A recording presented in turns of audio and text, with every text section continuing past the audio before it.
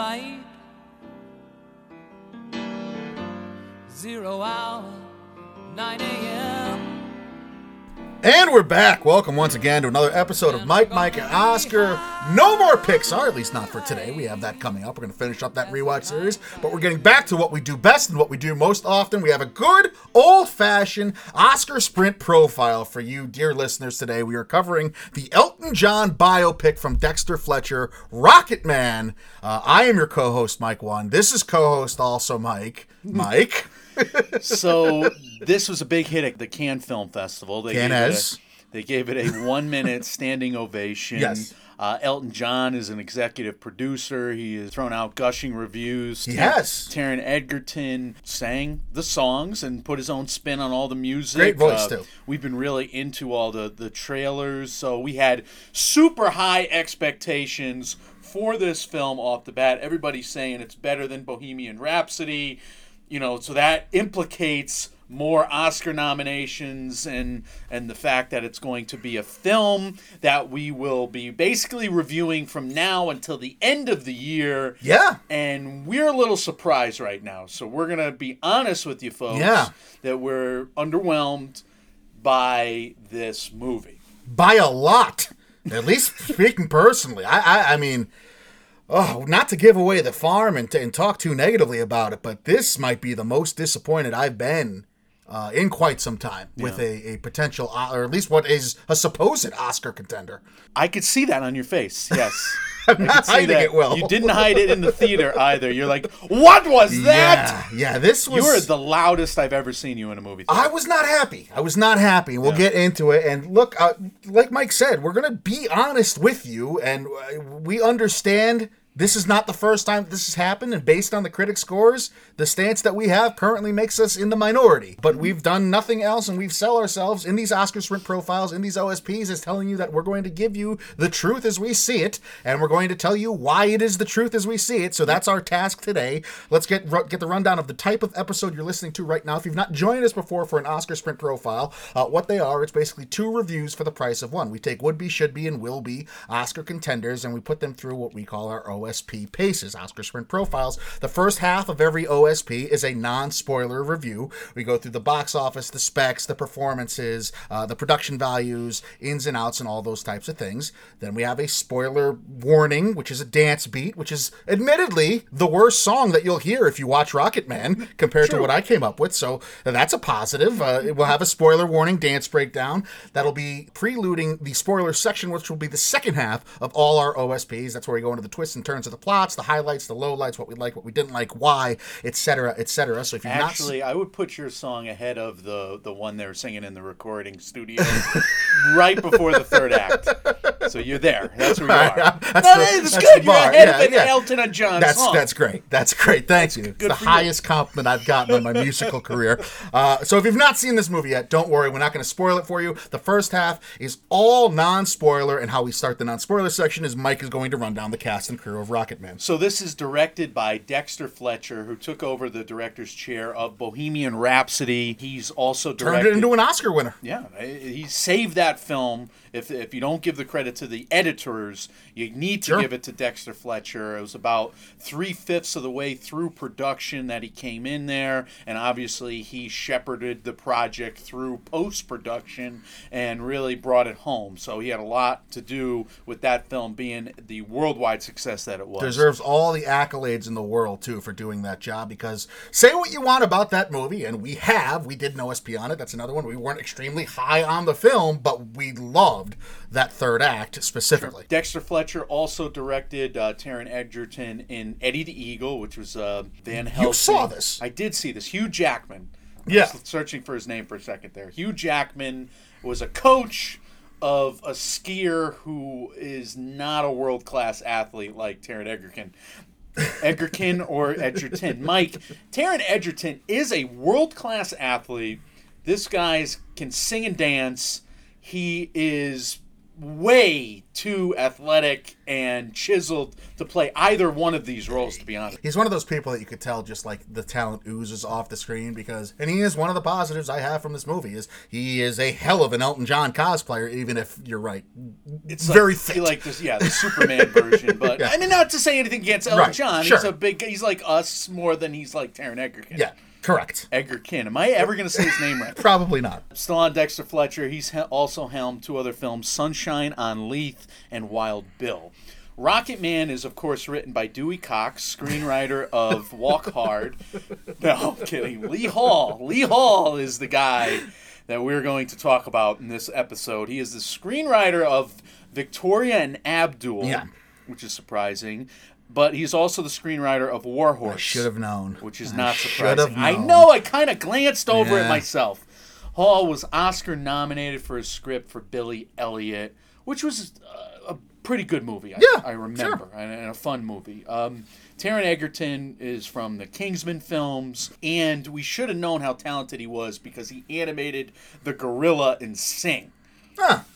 I did not know that. Yeah, so he can really sing himself. Do it all. He's quite the Renaissance man. Yes, Jamie Bell from Turn, Jumper, Snowpiercer, last year's film Stars Don't Die in Liverpool, and this year's Skin plays Bernie Taupin.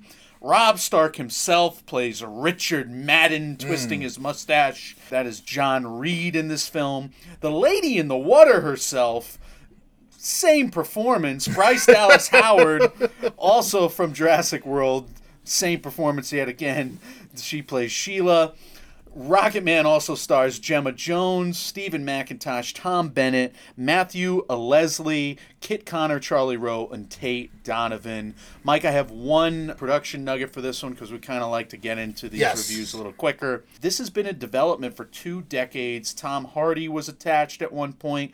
Justin Timberlake was attached at one point. Whoa. And we got Taron Egerton, I'm never going to say his name right, connected with this film last year as of 2018. So this is kind of, been a whirlwind into the actual production of it all. Dexter Fletcher, once they realized Bohemian Rhapsody was saved and that was good, they had a sense that was going to be a big hit once they got it done. So these two came in late and it's going to make some money, I think, at the very least. Yeah, I agree with you there. We'll do some specs. Some of these Mike already took the wind out of my sails for because he's a jerk, but directed by Dexter Fletcher, who gets the chance to put his touch on the musical biopic from beginning to end. And crew, and then you want to restate the cast or crew. In an attempt You're probably to going to have outdo me step on your notes. the job he did in finishing last year's Bohemian Rhapsody, which led to awards acclaim, though not nearly enough of it going his way. Writer, Lee Hall. Sorry, Mike. Sorry. Hold my hand. The writer was Lee Hall, who Mike already told you did Billy Elliot. We've never had an argument Victoria, on this no, show. not in 30 years. Never. Victoria and Abdul and the godforsaken War Horse movie. Film debuted May 16th at Cannes, the film festival over there. Went wide in the UK May 22nd and went wide in the US finally here tomorrow, or today when you're listening to this, May 31st at Stateside. 121-minute runtime on an R rating. Adam Bowling, David Reed, and Kick-Ass director Matthew Vaughn all get producer credits, as does husband to Sir Elton John himself, David Furnish, gets a producer credit. Elton John obviously gets an EP credit there. Matthew Margeson does the music, as he has for both Kingsman movies, as well as Blumhouse's Fever Dream, Truth or Dare. George Richmond does the cinematography, as he has for both Kingsman movie as well. Chris Dickens does the editing, as he did for such films as Mary Queen of Scots and Tom Hooper's Les Mis.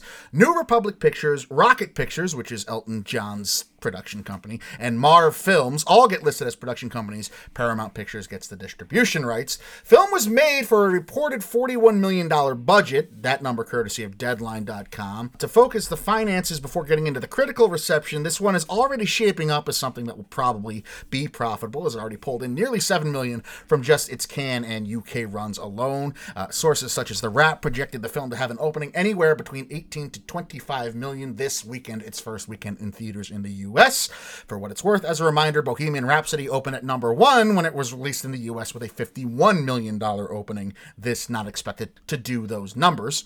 Early scores from the critical reception, like we said at the outset of this episode, they're very high. Very, very high. 7.7 IMDb rating on its first 5,900 or so reviews. Excellent. An early 89% certified fresh Rotten Tomatoes score on the Way up there. 170 critics already weighed in too, so it's about half of what we usually get for a current movie. So first 170 critic reviews, 152 of those are positive. Average critic score is a 7.57 out of 10. No audience score listed yet. Does carry a positive 73 meta rating at last check on its first 32 critic scores, including 6 scores of an 88 or higher, 3 of those being perfect 100s. The low at last check again was a lone 50 from old friend Mick LaSalle, whose name often appears at this point in the OSPs when discussing the lowest meta rating score. He's just there. That's his thing. The meta score gives me a bit of a pause. 70 plus. It's solid, but it's not great like No, it's the not other great. numbers there. But Best Picture winners usually don't get the greatest meta scores. We've had that argument, too. Best Picture winners coming out of June, end of May, maybe. Well, we'd have to go back and look. But they might do a little better. Mike, the plot premise here reads, a musical fantasy about the fantastical human story of Elton John's breakthrough years. We got 2 fantastical words in there. I would have loved for this movie to be about that. Right. All right, so let's go into our expectations one more time. I thought it was going to be around Bo Rap. I thought there was going to be things that bothered me. I didn't know that the story was going to suffer more than Bo Rap, because I have more story issues with this movie than Bo Rap. So many more. Yeah. So many more. I thought I was going to enjoy it more than...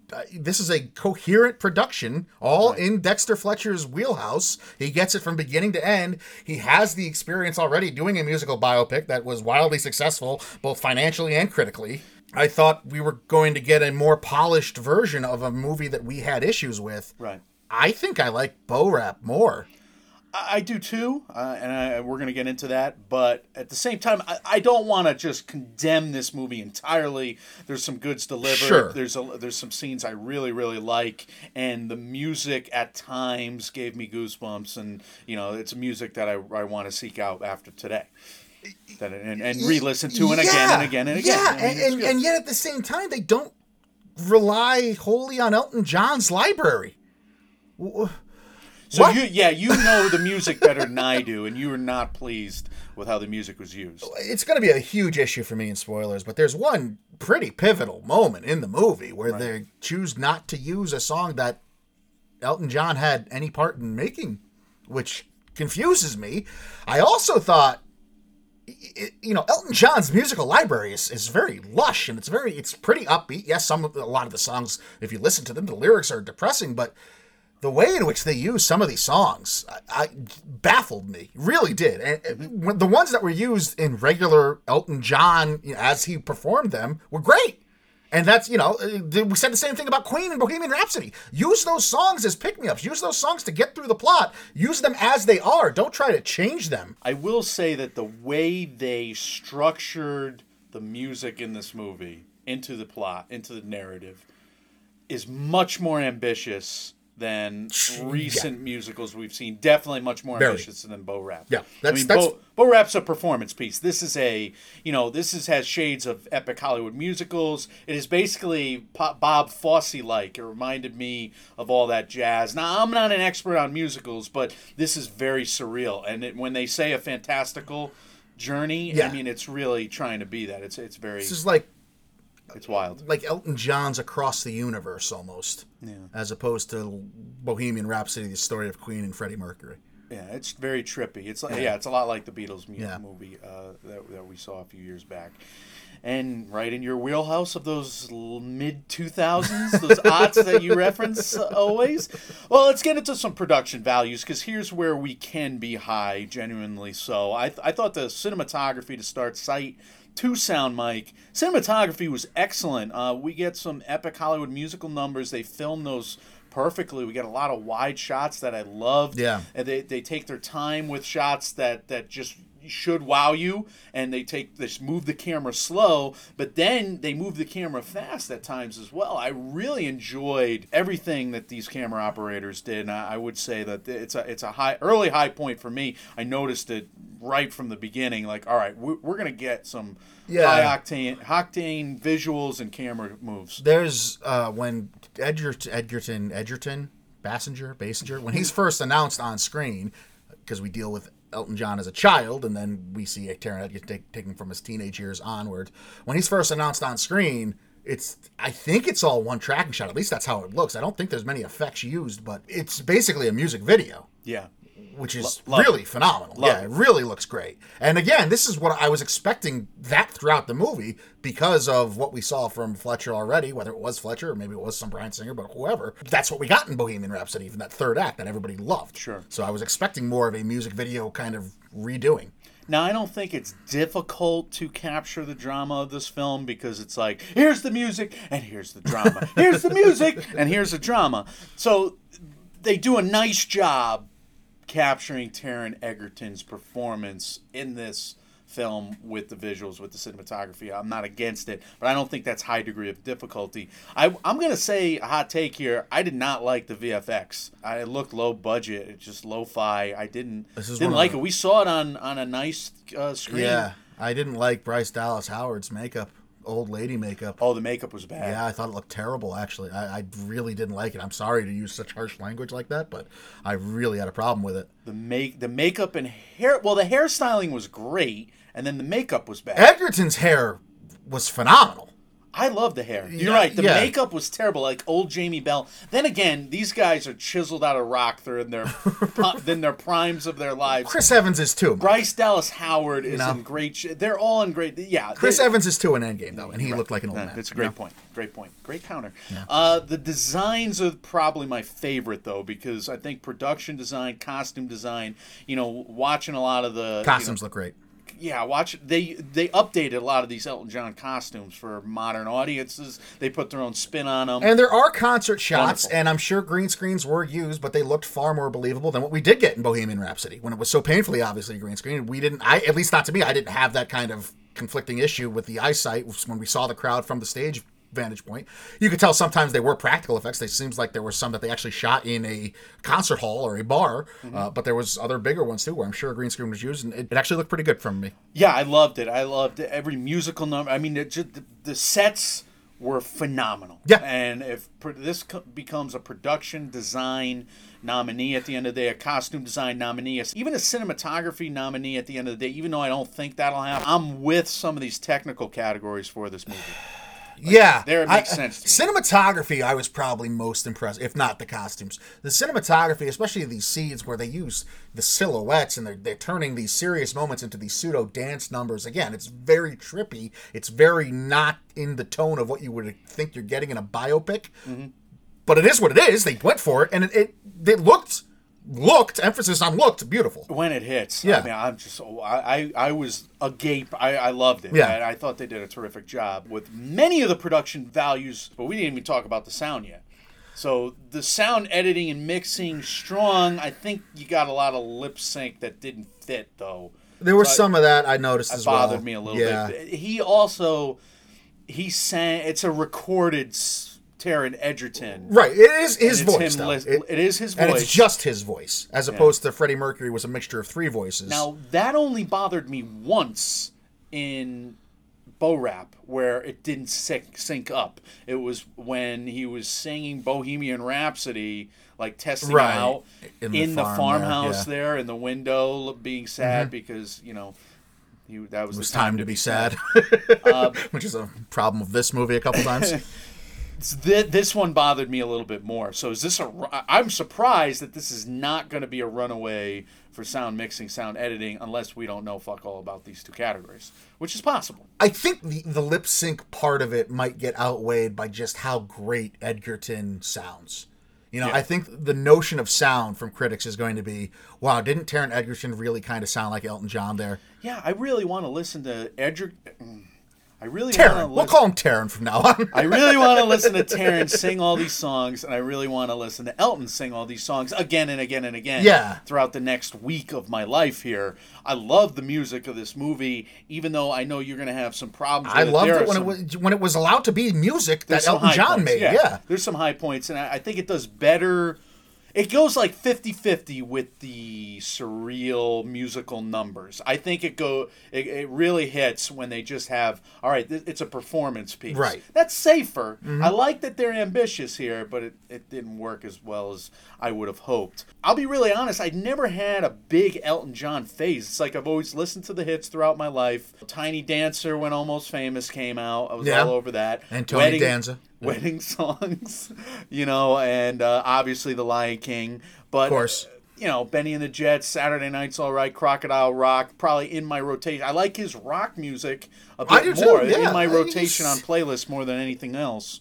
If the point you're trying to make is that you're more familiar with Queen, I'm more familiar with Queen. So this was like me learning about Elton John, I think, more so than other musical biopics. So I don't want to come in and just like pretend I'm an authority on the music. I enjoy the music. I mean, Elton John is a favorite of my parents. They both have gone to see him in concert, and they both get obsessed with anytime there's his biography on TV and stuff like that. So I've been around it, but I would imagine Queen is more our generation, if only because of Wayne's World. Whereas Elton John is probably speaking to an older generation. And the classic rock stations, especially at least in this state, for Christ's sake, they play a lot of Queen, and it's tough to hear Elton John. Not as much Elton John, for sure. Well, let's get into that performance, though. Taron, as I'll call him, definitely a highlight for me. I don't know if it's an Oscar-level performance. I'm going to have to see what comes out. This is going to be one of those years where let's wait and see. I think he's doing a lot, and he impressed me most. And I knew I was in for a good performance right off the bat. Like, when he is in that orange getup in that early scenes, he's doing a great job. I think the issue with this movie is going to be more script than performance. I would agree with that thesis statement. I was so relieved to see him come on screen because the first 20 minutes or whatever this movie has without him, I was worried. Scared. Very worried about what was going on. And we got a bad child actor, a couple of them. Yeah. And then in the parents, so one, but he comes on screen and he's very live. He looks like a star, a legitimate, movie star, superstar, singing star, and your eyes just can't. So I was very wrapped up in that moment, like, oh my God, this is like, maybe it's because everything was so worrisome up to that point, and he's owning the screen. I was like, maybe this is going to be his vehicle. I think for me, it's probably going to finish in top 20. Is it going to sneak through to get a nomination? I can't even say anymore because I wouldn't have nominated Rami Malek last year. So, and he won the freaking thing. So I wouldn't think so. I can see people liking it. And clearly, if you go by the numbers we just talked about in the critics' reviews, there's a lot of people that like this movie a lot. I agree with you there. At the very least, this is a star-making performance if it's not an Oscar-level. This should do more for Taron, whatever his last name is, than Bohemian Rhapsody should have done for Rami Malek. Except now that narrative has totally changed after what Malek accomplished going through and ending up with the Academy Award. Totally different skill sets. Malek is the right. Malek. He's the one who does the mimicry, right? Right. And this is just, I'm a star. Damn it! I'll put my Elton John twinge on He's doing music videos in this. He's doing concert performing in this. He's doing fever dreams. I don't know how to even describe it, but he's being a movie star while having to be a rock star. And he does give you his impersonation of Elton John in many ways. And a lot of the big moments, I think he's closer to the real life Elton in those, trademark moments. But a lot of this, it's just he's carrying this film. Agree. In every way possible. I think the cast did their best, Mike, but this is a script with, you said it, one-note characters. Very. Flat characters just doom this movie, or doom this story, I would say. Look, from several younger versions of young Elton, or AKA Reggie, to even the positive characters, like Lovely Grandma is just a lovely grandma. We have a hateful, uncaring mother. I had the least problem with Grandma, I'll say that. Well, but because she's nice, right? But that's all she is nice and supportive. Yep. Again, there's no room for anything else. Neglectful father, asshole record producers. Dick father. Yeah, even the best friend is just like one note in one scene and then another note in another scene. I would have loved for this movie to be about their friendship throughout the years. Yeah. are about Elton John finding his now husband, who he's been with for 20 plus years. That seems like where the drama could have been, except you don't have the parade of hits, literally happening simultaneously. Yeah, but look what you did with him anyway. You know what I mean? Like, you didn't...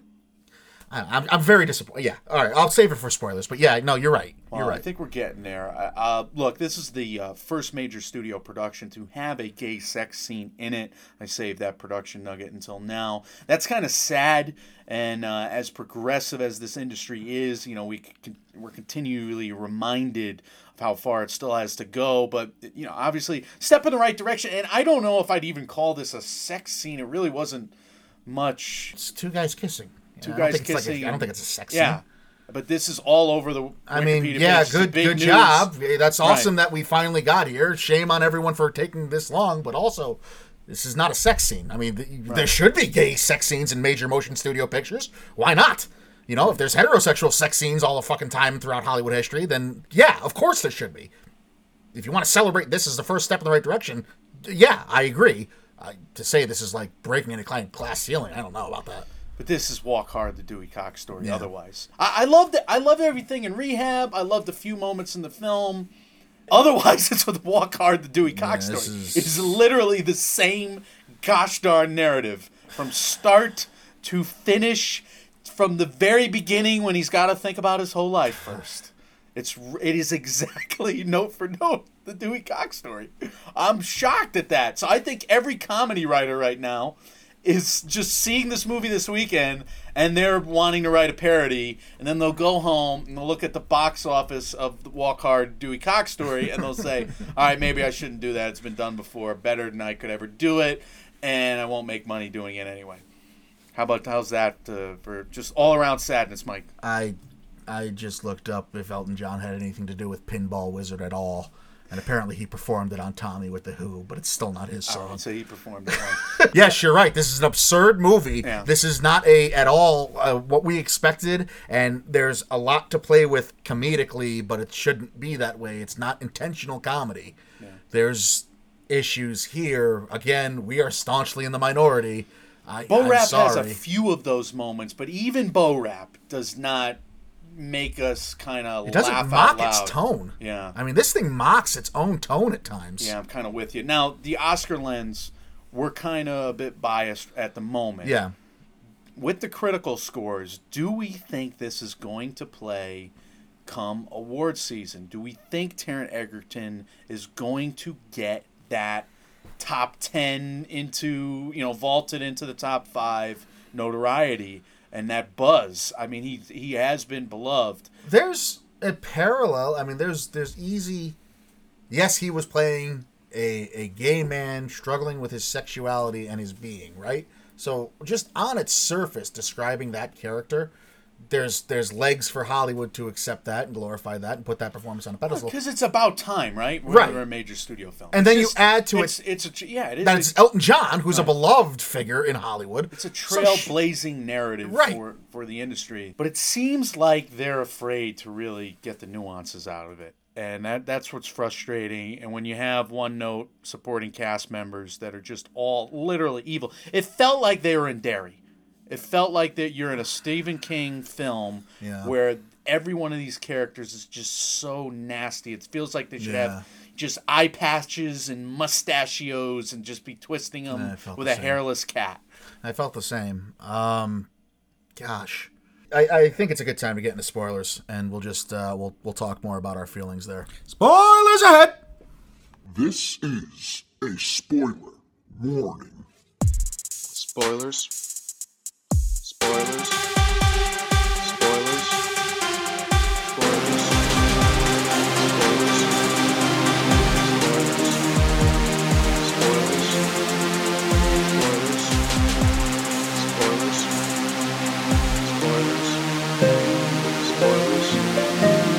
Spoilers. Spoilers. Spoilers. Spoilers. Mike, and Oscar Sprint spoilers! This is the spoiler section to the movie Rocket Man, brought to you by Mike, and Oscar as part of our Oscar Sprint Profile series. If you've not seen the movie yet, or this is a good place for you to go hit pause, go watch the movie, come back. We'll be waiting for you when you're ready. If you've seen the movie already, if you want to hear our thoughts on it, if we've hyped up the spoiler section so much, you can't go another minute without hearing what happened in the movie. This is where you want to be. The Oscar Sprint Profile 2019 for Dexter Fletcher's Rocket Man, brought to you by Mike, and Oscar. Mike, we usually start with some carryovers. Here's my carryover. Elton John didn't write Pinball Wizard. Why is he using Pinball Wizard as one of the montage songs to get him into his latter years? It's a big scene, too. It's a huge scene. It's It's like a massive the scene. crux of the whirlwind of his fame and celebrity. Like, I get he sung it on tour, and I get he sang it in Tommy with The Who, but, like, that would be like Freddie Mercury only singing under pressure at the point where he's, like, told that he has AIDS. Yeah. It's like not a Queen song. The movie's called Bohemian Rhapsody. It would have fit right there. Yeah. No. Anyway, let's start with some carryovers. All right, the big carryover for me, and it's a bit we did at the top of the show where you got mad at me with the cast and crew, and I was like, we've never had a fight before. I'm so I'll hold your hand. So confused. the whole thing of this movie, they have a massive argument right before Elton goes on stage and he's in the big chicken outfit, right? Yes. Which is wonderful, Yeah, by the it way. is. Again, costumes are awesome. He has a huge fight, and it's one of the best dramatic scenes of the movie to that point. Right. That fight comes back at the end of Act 2, essentially to vault him into Act 3. And it's another really strong scene where it's just like at the tail end of all the madness, Elton is in this the wackier his outfits get, the more colorful they are, the crazier his state of mind. They have this scene at the restaurant, and then, he finally takes the friend's advice in the third act. So the whole movie is essentially the argument taking place between these two. Was that a joke that I just missed? That's what I don't understand. So maybe it was like tongue-in-cheek that, like, we've never had an argument because the one time we did, it changed me. Even though we don't see any progression of him as a human being working on himself and learning to accept himself, really. That just kind of happens at the end. Well, it's easy. He basically realizes that everybody is a venomous, disgusting villain. Right. Everybody but him. Right. I mean, that's the issue for this. Yeah. Like, we have the first hour of this movie is Elton John is an unfounded genius because he's sitting on this wealth of musical history that he hasn't been discovered yet, and that's his greatest flaw, because once you give him a chance, he knocks it out of the park immediately. I mean, his first song at that LA club, it gets people moving, they love him and accept him. No, maybe he's a prodigy, and maybe you're showing it that way to explain to us that he's a prodigy. I get some of that. Okay. Like, I think you want some of that in a musical biopic. Here's another major issue with this movie, and it's just degree of difficulty, because how do you tell someone's entire life in one film? I hate that about and that's biopics. the problem with the premise. Right. It's a biopic of it. Like, if the Judy Garland flick is just going to be a couple months, in her life in her latter years, I'm in for that, I think, more than this. I even like Bohemian Rhapsody is at least the history of the band. We don't try to do his entire film. Still thought it was too much, but Yeah. I mean, so the first hour is just, okay, if he's the prodigy, whatever. There's no there's no antagonist. He's not, like, Everyone is the antagonist. Right, That's but that makes nobody the antagonist, right? Yeah. Like, there's no downside to anything he does in the first hour. If they're all villains, then he knows he's the hero, so he shouldn't hate himself. So he's not overcoming anything, really, because he just has this talent. He just needs to be heard. He has to overcome all the people being the villains and overcome him blaming himself for everybody else's being the villain. Okay, wait. So everybody's the villain, right? Yeah. And to overcome that, all he does is sing and play the piano and show his talent. It's not a victory. He's just a guy doing what he does. And it's like, he doesn't, like, the hatred, the venom from everyone doesn't, like, spur him to work harder. You know what I mean? Like, it is not like, I'm going to prove everyone wrong in this. It's just like, everybody hates me, but when I sit at a piano, I knock it out of the park. So there's no downside to anything I do. And then that leads, because he doesn't get a victory and he doesn't overcome anything, the second hour, we get, like, this really unlikable protagonist that's just mired in self-loathing and never really gets out of it until the last scene, where he doesn't overcome anything again. He's just already accepted himself. So you could have had this movie, this beautiful movie, about this guy who having issues with his parents, having issues with his loved ones all his life. You could have shown the tension between him and his best friend for 50 years. You could have shown the tension between him and former lovers who never gave him the satisfaction that he so badly needed. And you could have shown him overcoming all that and being a hero unto himself and embracing his sexuality. And instead you just had this guy feeling sorry for himself. It's definitely that his time to... It's definitely the point in the movie where he turns. Like, that character does have the arc. It's super telegraphed. It's very obvious. And it's frustrating. And I hear you. The surrealness of the film, it's almost meant to be on the nose because they are singing the plot. It's not. So I think we need to at least explain that if people hadn't seen it yet. The songs in this movie are used as moving the timeline almost. I like it. It's half the time. Yeah. Half of those musical numbers I really like. It's not Bo Rap where they work it into the plot, except for maybe the Under Pressure part of Bo Rap, ironically. But it's Elton John's breaks into song. Like it'll be like a flash mob scene that'll happen in the middle of one scene to get you to a different point in time at the end of the song. There are vocabulary words I'm forgetting from my cinematic studies over the years. Damn it. So the point of view, Mike, is solely in Elton's perspective until one scene later on when we actually get Bernie walking away. Now, that allows you to be a bit more surreal, on the nose, how Elton views everybody else. If that's how you're going to play it, okay, then I would like to see totally different characters after he sobers up. I think this movie could have been very interesting if after he sobered up, the entire third act, we get totally rounded characters from his mother, from his, all these characters actually morph into people that you kind of like and kind of don't like, not just one note the way they were. Wouldn't that have been genius in a way? Because, in the addict's perspective, in the addict's mind, that makes total sense. That's how you think about people throughout your depression and everything. And after you... I thought that's where we were going, to be honest, because they were so... one note in the beginning. They were, that's how I thought. I thought, okay, this is going to be his perspective of what he was battling, and this is what sent him into his drug, but it just never materialized like that. Yeah, even if they stayed with their on-the-noseness of it all, you could have had heart-to-hearts. They could have worked it in easily right then and there at the end, with the one bit. They could accomplish it all with that one surreal moment after he's getting sobered up, or he's making the decision to sober up in that final scene at the rehab center. Like he just left the concert and got there. All the family came there, from his grandmother to his mother those were like to his visions, father. Right? Visions, which I liked. I really dug that. I think that's ambitious. I like the surrealism. Love it. It's Fellini-esque. I'm a fan.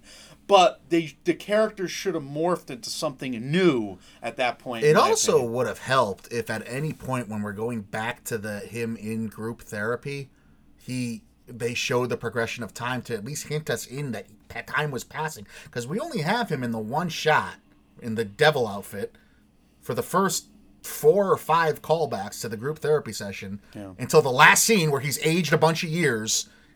And he's totally different, and he's ready to accept himself. Why wouldn't you cut back to him being more and more accepting of what, Like, you could have told a story in that arc with just the cutscenes, the callbacks. If you just show time happening and him being more accepting of his circumstances and learning to love himself in those... But no, it's just him complaining. Do we really see rock bottom? He's never allowed to hit rock bottom. Well, trying to kill yourself in front of your family at a party you're hosting is pretty... It's bad. Brutal. That's pretty bad. But it's totally undercut when you see a little kid at the bottom of the pool singing Rocket Man. Terrible. Yeah, so Rocket Man is the rock bottom scene is Rocket Man. Yeah. So that makes some sense. All right, I apologize for not Except realizing it's done the obvious. in a I loved the fact that after he's rehabilitated there, my best scene. So after the bottom of the pool stuff, you're right. I hate the bottom of the pool. He's which lifted apparently out. happened. It didn't happen obviously in that way, but I looked it up. He hosted a party in 75. His family was there, and he said, "I just took 80 Valium. I'll be dead within the hour." So Rocket Man keeps going in a way, or I forget what they switched to musically, but basically they get him out of there. They change him instead of like treating him. You see a little bit of the treatment, like the pills go into the thing, and then basically they dress him for another concert and throw him back out on out there. stage. Which, I thought that was brilliant. So you could have done any one of these things. Like, you could have spoken in those types of metaphors throughout this film. Right. But you didn't do any one thing. The songs are clever enough where you didn't have to sing the plot with the chorus of the song. You could have used the songs less like Bo Rap. And I think that would have been smarter. Which they did sometimes. At times. Yeah. And I love the scene where they're recording your song. I thought that was brilliant, where they have him singing the rest of it, and they left the "I hope you don't mind" for the actual recording, like in the next stage of that scene. I thought that I'm was. not remembering that. Yeah. That was a goosebumps moment for me, because that was like, all right, this is your obligatory scene where he's becoming a star, and they saved the chorus or whatever that's called. Oh my God, that was brilliant. I loved it so much. It really hit me. And I was trying to stay with the movie at that point. Right. I was giving the movie some benefits of the doubt there. And, when a film delivers goods like that, it's hard to be totally negative on it. So I'll gush a little bit here. There's a couple moments that I really enjoyed. Saturday Night's All Right for Fighting, I thought was really clever. I hated the beginning. I did too. And then I loved the way that I hated finished. when I thought it was going to stay in the bar and be his real recording. Yeah. You know what I mean? Like, I thought it was going to be Kid Elton asking the guy to take his beer off the piano, the guy refuses, and then immediately a fight starts. Like, I hated that. But I hated it. That it turned into a music video, like I described in the non-spoiler section, the introduction to Taron's character. I love that. I thought that was really creative and clever, and I think that adds to the frustration. That, like, you took so many chances, and some of them worked really well, but the ones that fell flat, they were so easily, you didn't have to do that, you know? Like, you could have avoided it altogether. If not, you could have used the songs and said to sing the plot at you more often, as opposed to taking these chances and just kind of leaving us a little confused, to be honest, and kind of having to suffer through what's actually happening and what's this really avant-garde filmmaking, and maybe using that time instead to develop the characters a little more, develop the relationships a little more, show Elton struggling with himself, as opposed to just having on-the-nose things like his boyfriend slap him in public after you've just established that he's a world-renowned, famous singer. He's in this public square and getting slapped by his boyfriend, and everyone just goes on with their day. And his mother's telling him he's going to be alone Yeah, forever. like, Jesus Christ, man. Come on. So if you flip all that on its head and you make it part of his mind, right? Right. Yes. Agreed. If you make totally that cosign. his depression. That's his downward spiral. That's drug use. That's alcohol abuse. That's what's in his head. Yes. And if you're going to come out of this and say, well, that's what it was, you guys just didn't get it, I really have a hard time accepting that. You finished the movie. Exactly. The same way. Exactly. With the same notes. You're in the same through line. Yeah. There's nothing to delineate that's what the intention was. Nothing at all. No. Except, unless you want to say the entire movie was told through Elton in that last scene, recapping his whole life. And that was him accepting himself in his last scene. He does have to think about his whole life first. Yeah, no, it doesn't, because it goes beyond that scene. That scene is the start of Act 3, and the epilogue is the crescendo of that. And my God, some of the things... Well, the music video. Some of the things that were made up in this script, like how Elton John's really going to leave a sold-out Madison Square Garden concert in the pre-show. Did he do it? I have no idea. No, I know. I know he left the Madison Square Garden concert. I don't think he left Madison Square Garden and dressed as the devil, took a cab, went right to group therapy, and that's where he remained, and finally started getting his life in order. Yeah, I mean, it could be kind of a... Artistic liberties. Yeah, I understand there were artistic liberties throughout this composited. thing. I know he wasn't really slapped by his boyfriend in that public square. I know that was a liberty taken. I know he had reportedly has a strained relationship with his mother, but his mother's gone on record talking about how proud she always has been of him and blah, blah, blah. So again, if this was just taken from his point of view and this is what the drugs or the alcohol or his depression or whatever made him see, that would have been cool. That would have been some insight that we didn't have previously. I mean, these people in his life could have been total shits. They could have been more asshole than not. And they to could be have been fair, nightmares. To be fair, again, my parents have seen him in concert, and they've said, I asked them, they've said he's never talked about his parents at the live shows. Yeah. He's also said how he and his writing partner were never in the same room together during the creative process until they were both done, and that's obviously shown to be otherwise here. So we don't know. It doesn't. Regardless, it Yeah. doesn't work dramatically. No. And no human being is that one note in real life. Even if there's degrees of evil, like these characters are evil. They're Yes. evil characters. They're Yes. villainous characters. They're twirling mustaches. They're like the level of Saturday morning cartoons level evil. They're like two one-note for pro wrestling. I wanted to make the pro wrestling. I true. didn't want to offend you. It's true. No, it's true. Like, there's just... And the tension you have between characters comes from them both being well-rounded sometimes, too, you know? Like, Absolutely. Like Kaiser Soze is just the most evil person in the world, but his whole arc works, one, because it's a great reveal, and two, because it's unsuspecting. We're about to go into a Tarantino rewatch where the most evil characters that perhaps we've ever seen laugh with the biggest laugh, smile with the biggest smile, and charm the absolute pants off you from start to finish. And then Tarantino makes his righteous judgment of them at the ends of these movies, which makes those movies worth the time and the study. This film's ambitions lie in the visuals and in the plot structure. I'll even give the fact that for them to take the guy's whole life, to put the soundtrack to the scenes, to the biography, that is some of the most ambitious storytelling you can get. Bottom line, though, the dialogue does not live up to the ambitions of the visuals, the script, anything else. You think it's a dialogue problem? The dialogue is a disaster. It is an absolute Sharknado disaster. It's terrible.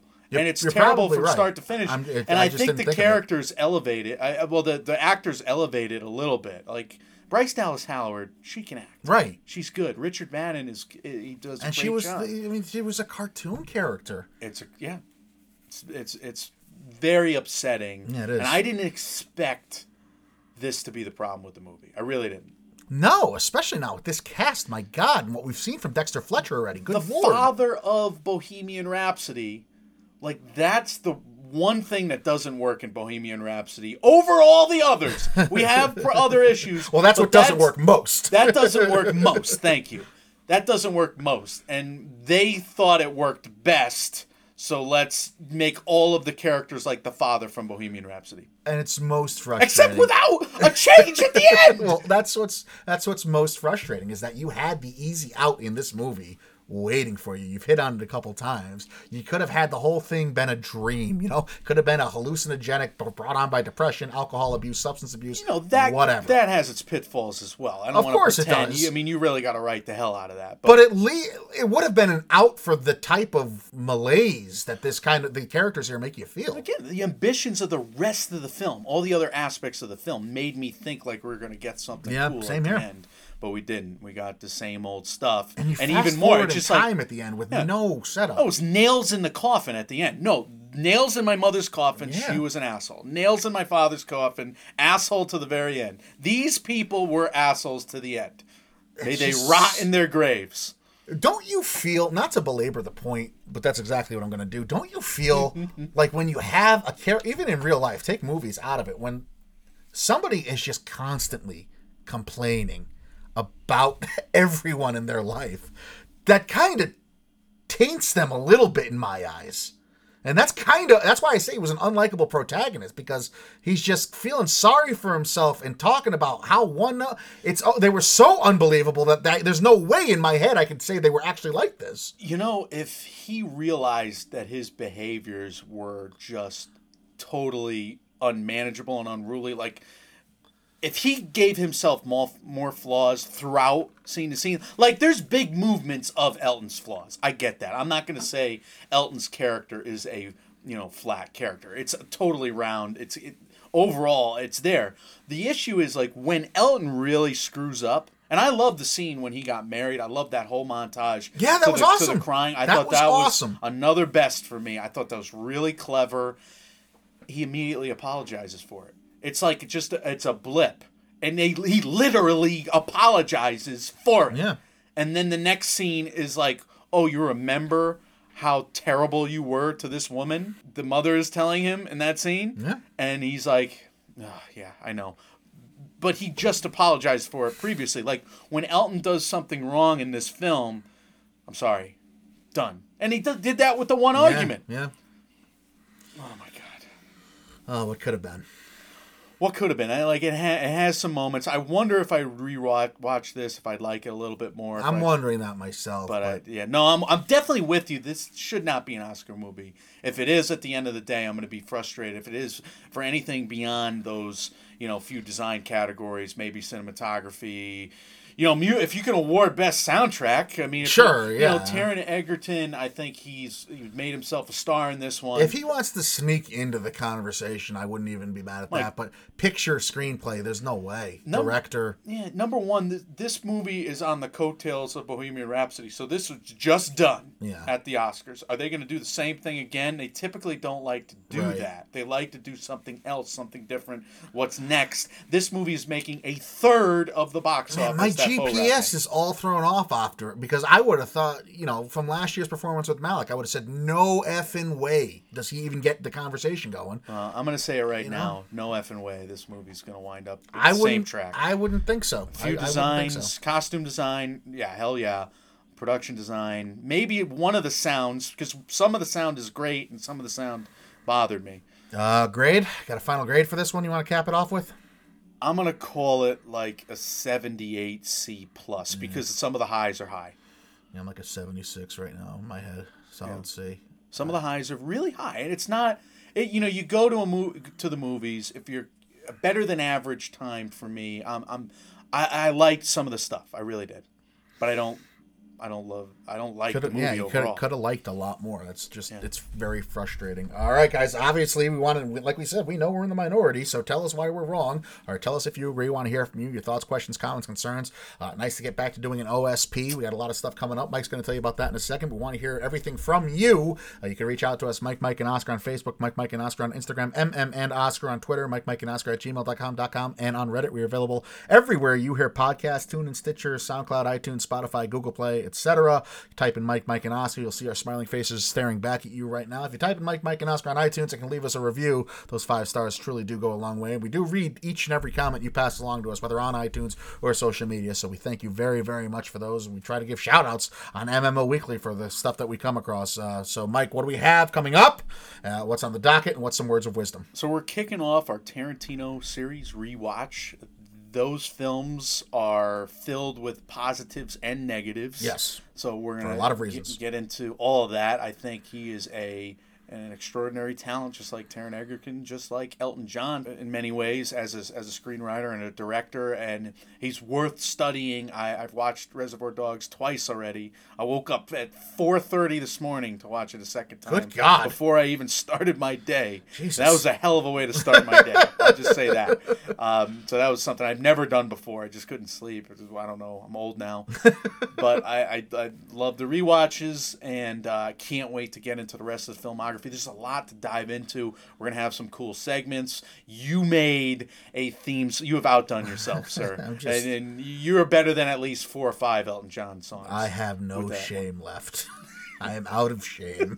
That'll be the theme music for our upcoming Tarantino rewatch series. You have that to look forward to. But obviously, MMOWs. I think we're going back to Monday this week. Yes. We got more Pixar to finish that up. We got Toy Story 4 coming out at the end of the month. We got Yesterday that we're planning to review. So we have Oscar Sprint Profiles. We have Oscar movies. We got rewatches culminating in Oscar movies like Toy Story 4, like Once Upon a Time in Hollywood. And then we got some fun collaborations planned. Yeah. I just mentioned yesterday, there's a movie that we're hoping to see at the end of this weekend so that we can jump on a pod for early next week. So we'll have that in addition to all the stuff we're doing. So there's a lot going on. The wisdom of it all, Michael, is that there's a lot going on, and that we're very tired, but we love doing this. And hey, look, I mean, you said it at the top of the show. I stand by this with you. I stand with you. We're gonna be honest with you, folks. Yeah, it's probably an unpopular take that we don't love this movie. It certainly looks that way in the early going. Everybody loves this movie, Yeah. and we wanted to love this movie. We didn't. No, So not at all, actually. What did we do? We came out and we were honest with you folks. So that's where it is. You get our honest opinions. Not a good movie, guys. When reality sucks, you come watch other movies with us. We're trying to take the stuffiness out of award season, keep it going all year long. This is Mike, and Oscar. Thanks for checking us out. We will see you next time. See you.